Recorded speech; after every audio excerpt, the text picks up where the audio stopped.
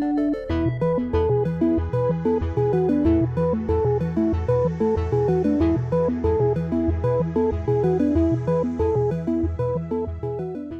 everyone. You're listening to Mind Your Works Unscripted, a series with candid discussions with less preparation and more conversation. I'm here today with my co-host, Jose Espinoza. We are here in person in beautiful, cloudy London, Ontario. Yeah, pretty gloomy out. This is part 2 of our Unscripted series, talking about a podcast called Reply All, specifically an episode on the crime machine. So if you haven't listened to the first one, we encourage you to go back and listen to that before listening to this. Today, we're going to be talking about the second part of this crime machine that was put together by the NYPD by a gentleman named Jack Maple. And the first episode, we were really discussing, how this really improved the way the NYPD tracked and addressed crime, how they held themselves accountable for collecting better metrics. Today, we're going to be focusing on what went wrong with this system. There were some significant downsides to it. We're going to be talking about the dangers of metric chasing and how, a potentially well-intentioned system can kind of rear its ugly head and have some negative consequences if not managed appropriately. And I did want to say, even though we're going to be talking about all the negative stuff in this second part, there are a couple of things that I think were ultimately little tidbits of what happened when they introduced CompStat that actually turned out to be good things. So whenever that's possible, we'll try to sneak those in. But for the most part, this is the episode about when things went wrong and why they went wrong. This is going to be a very negative episode. Yeah, which is why you should listen to them together, right? Part 1 and then part 2. That way you can hear about all the good stuff that came from CompStat first. Exactly. So I guess generally there were 3 major consequences, unintended consequences from basically applying this crime machine, this CompStat management software.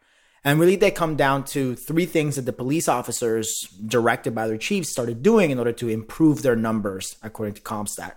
The first of this is that they started downgrading crimes. So whenever possible, police officers would go out of their way to actually take a much more serious crime, which would basically be a bigger hit to their crime rate number, and make it a lower crime. One of the stories in the episode talks about how a police officer called a superior down to a rape case.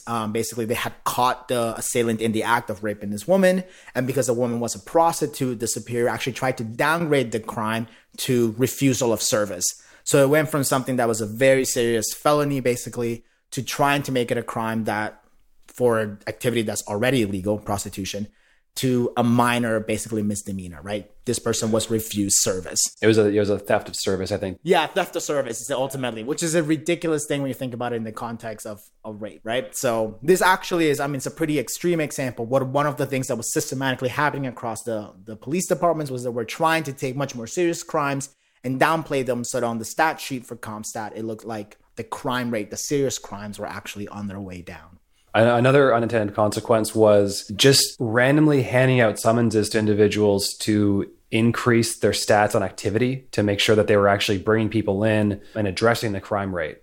So they would start handing out summonses to people who were just standing on the street, but basically giving them summonses for really silly things like obstructing like a public walkway or something, or loitering, when the person was really not doing anything wrong at all. And what made this worse is that they were also racial profiling. So if there was reports of crimes in a certain area, let's say like a young black male between like 14 and 17 committing a crime, they would just start handing out summons to people who fit that description, knowing full well it wasn't that person who did that crime, just because it fit the basic racial profile. So it looked like they were actually working hard to try and solve these crimes, but in fact, they were just trying to get their numbers up. Yeah.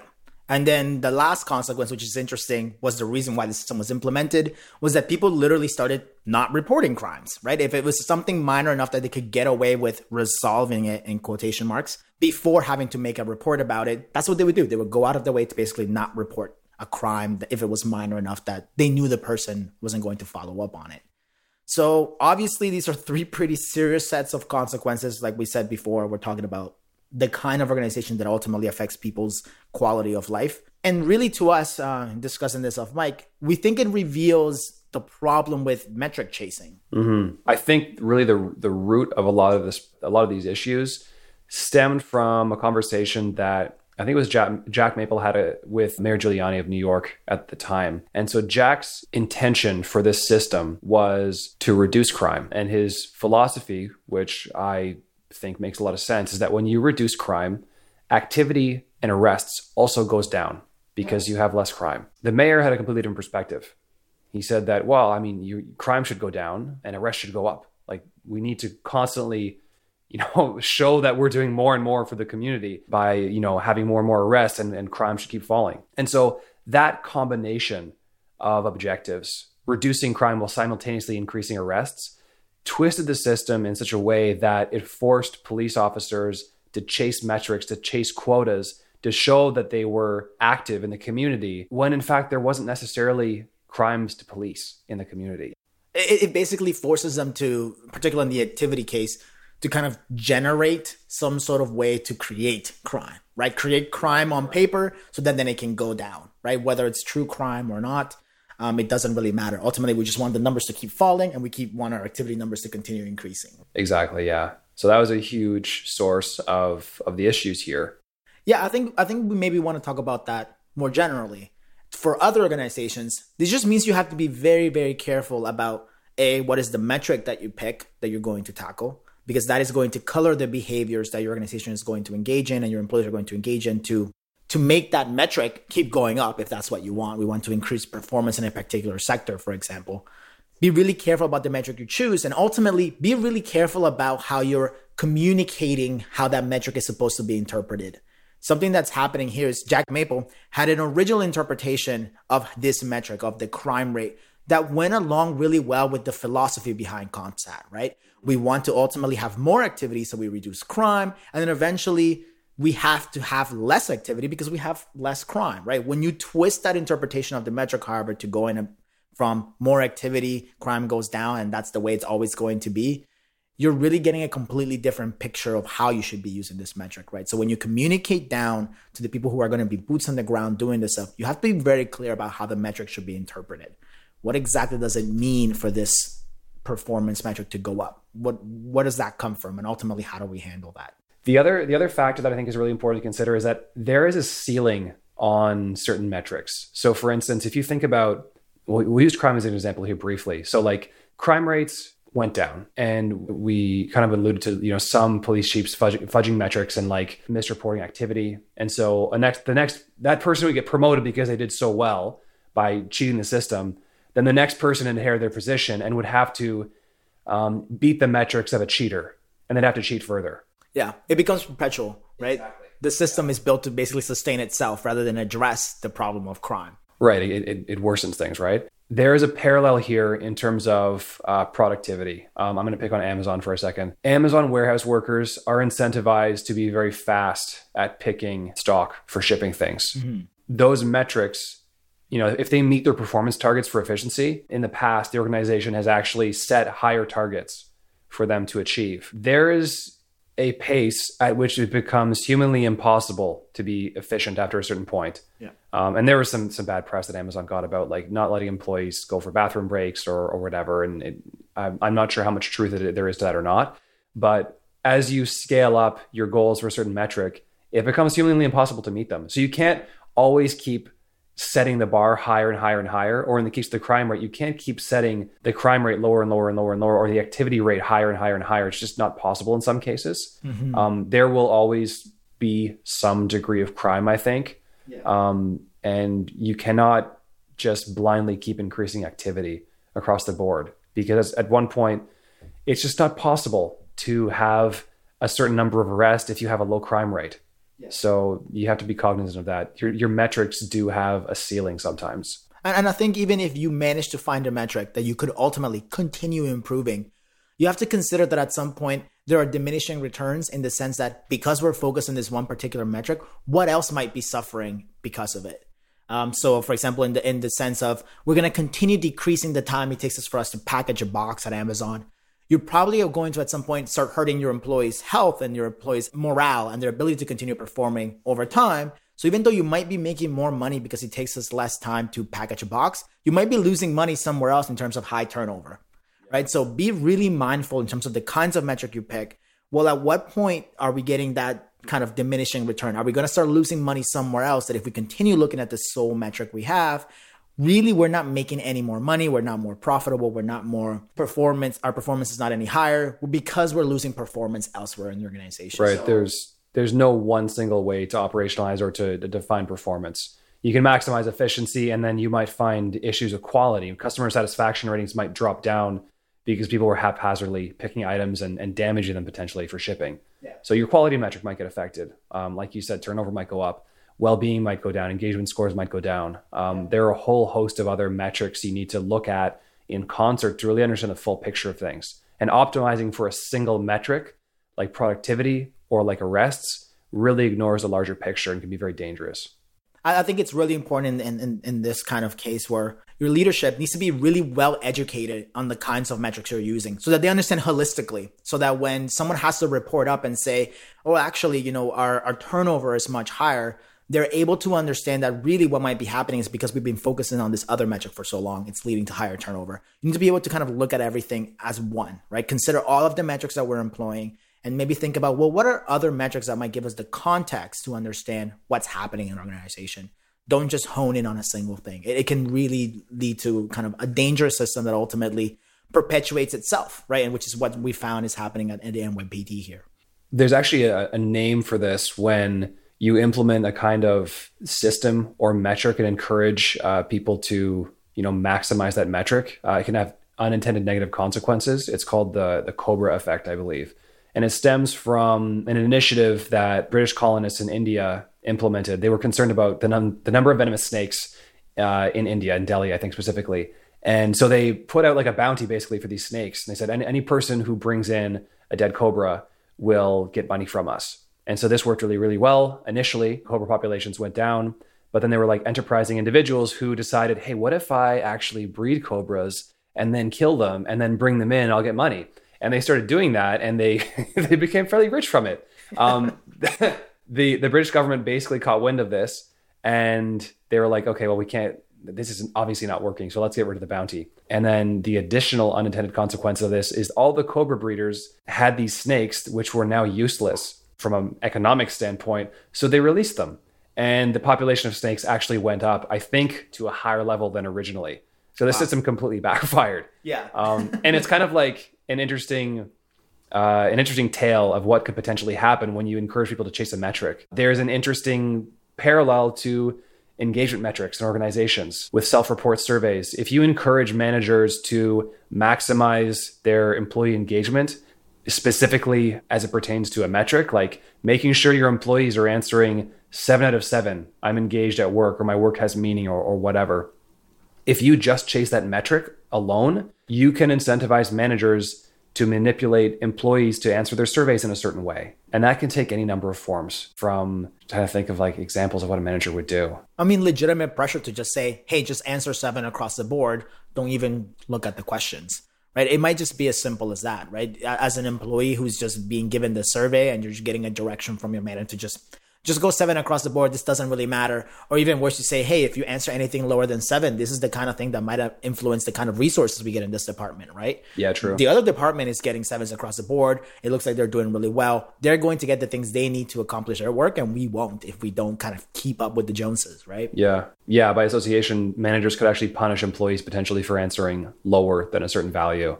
And so, if they get their team metrics back, the engagement isn't a perfect 7 out of 7, they'll know someone on the team didn't respond perfectly. And what you're doing here is basically divorcing the true concept of employee engagement from the metric and turning that metric into like basically a perverse version of what it's intended to be. Yeah. You're really trying to maximize employee, let's say, happiness or engagement, making sure that they're enjoying their work. And if you just chase that number, it becomes meaningless, really. And it makes anything that you would want to do to improve actual engagement useless, because you can't get any movement into measure. Right. If everybody's at a 7, we get range restriction, which is basically a fancy way of saying that you can't go any higher than 7. There's nothing that we can do. So it doesn't matter whether what you're actually doing in terms of improving engagement or improving performance in any other intervention. You're not going to get any movement on your measures. So you're not going to be able to show to higher ups that, hey, what we're doing actually matters. We're getting an improvement in what we care about, because you can't get any higher numbers. Everything's at 7 already. Everything's at 10, whatever your metric tends to be. Yeah, and that's an inherent problem of self-report scales in a sense that they have a ceiling. And sometimes if people are reporting high levels of engagement, you can't really assess the effectiveness of an intervention at that point because you can't get any higher than 7. It's a historically consistent issue in things like performance appraisals, right? We haven't covered performance appraisal on Mind Your Work yet. We will in the future because it's a can of worms in itself. But one of the major problems there is that managers don't want to upset anybody by giving, accurate lower performance scores because they have to deal with the person that got the lower performance scores, right? Right. So they're just going to give everybody really high numbers and just kind of placate everyone. And that's completely useless for the organization if they're trying to decide who they're going to promote, or maybe who needs additional training, who's missing resources that in order to improve their performance, right? So it just hurts the organization overall when that happens. So as a wrap up here, what's your big takeaway from this part of the episode? I think the thing that stood out the most to me in terms of what's happening with the crime machine is that you have one single metric. And in this case, it was crime rate. They're going out of their way to continuously decrease crime rate. That's the thing that mattered the most. And of course, that was tied to higher levels of activity, etc. But I think the main thing you can do is that if you're someone in an organization right now and you feel like we are misusing a metric, the first thing that you should be fighting for is to include more metrics, include a more complete picture of performance or whatever issue you're trying to tackle in your organization.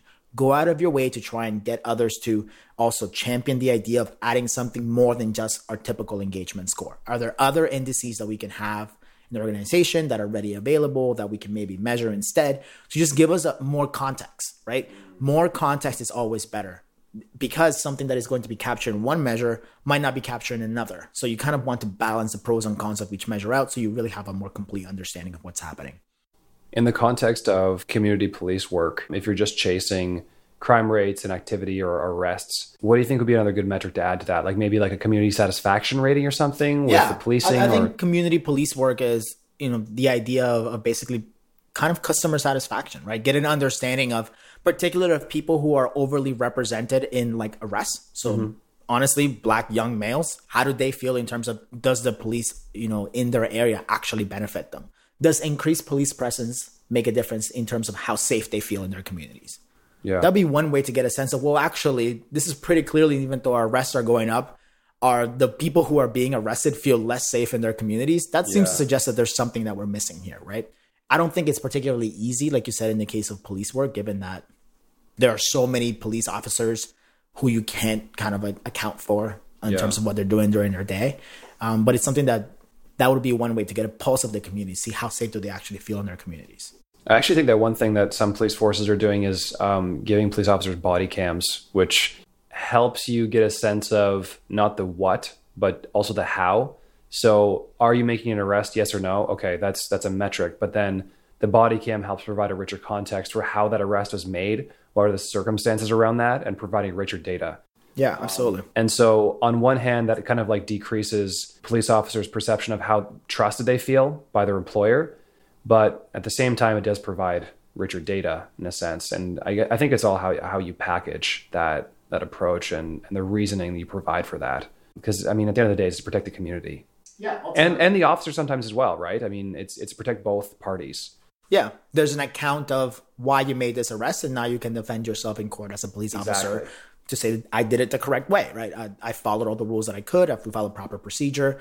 This was an appropriate exchange of what my role as a police officer is in this community, right? Yeah. So, Nick, what would your takeaway be? That is an excellent question. I think my big takeaway from this is that people want to succeed. I think people want to do a good job. But if you present someone with a system and force them to achieve a metric that is not in the best interest of both the community, well, let's just say in both the best interest of the customer and the employee, if it doesn't help both parties, people will unfortunately choose themselves. They'll choose self-preservation over benefiting their stakeholder or the community or the customer. Yeah. Because, they want to do a good job. They want to look good. They want to get a promotion. And so if your metrics and the way you measure and incentivize things pits one side against the other, people are going to choose themselves in the interest of self-preservation. So whatever system you have in place, you need to ensure that it benefits both sides of the equation, or all three sides of the equation, or whatever number of stakeholders you have in place. So you have to think about all of the groups involved, not just the community, not just the employees, not just the customers. You have to think about everyone and make sure that how you're measuring performance is beneficial for everyone. Yeah. And I think importantly, it's okay to get that wrong on the first try. It's okay to have a measure that you then realize is maybe deficient in some way or contaminated in some way. Sure, it's part of the process. Yeah. And then modify it. Don't be afraid to modify it. I think the problem is that if you come up with this measure and then you say, well, if we change it now, we won't be able to compare to what we did last year. That's okay. The whole point is saying we weren't able to compare because that measure was not good enough. Yes. Right? So go out of your way to modify it. Exactly. Yeah. Don't prioritize having trending data just for the fact that you have historical data. Change the metric if it's not working, and have integrity and own up to it and say, we're trying our best here to figure out how to operationalize or measure these things. And we didn't get it quite right this time, but own up to it and say, we're working to do better for everyone. Yeah. And even if you make a mistake the first time, people will understand that because it's a difficult thing to do. But if you own up to it, then you can pivot and be honest and transparent about it. I think you'll have better outcomes that way. Yeah. And from a practical perspective, I think if you're working in HR or you're working in a data analyst position or any way that you have to present this information to someone else and explain to them why this was so difficult, I think the story of the Cobra effect is a really good, really easy to grasp way of presenting the kinds of problems we might have if we don't go out of our way to modify our measures. If we don't realize that our measure was broken in some way, it wasn't good enough in some way, we need to make changes without having to go into this really long explanation of the crime machine and Reply All and how fascinating this podcast is. I think the Cobra effect is a really good, succinct story to tell to make it clear as to why this is an issue, right? This is why we have to be better than this. Yeah, it's a common mistake to make. That's all we have for you guys today. We really, really appreciate you listening. I hope you enjoyed today's episode. If you have any comments or suggestions or questions for us, you can email us at mindyourworkpodcast@gmail.com. You can also reach out to us on Twitter at mindyourwork.io. And we have a website too, mindyourwork.io. You can reach us through any of those different mediums. And as always, I'm Nicholas. I'm Jose. And we'll see you soon.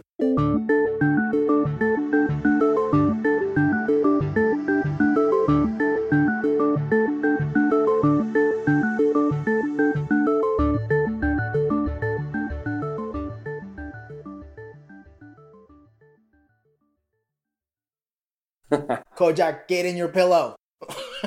Kojak, get in your pillow. He's like, no. But I want to hang out with my dad. Good boy. You be quiet. All right. Be good. All right.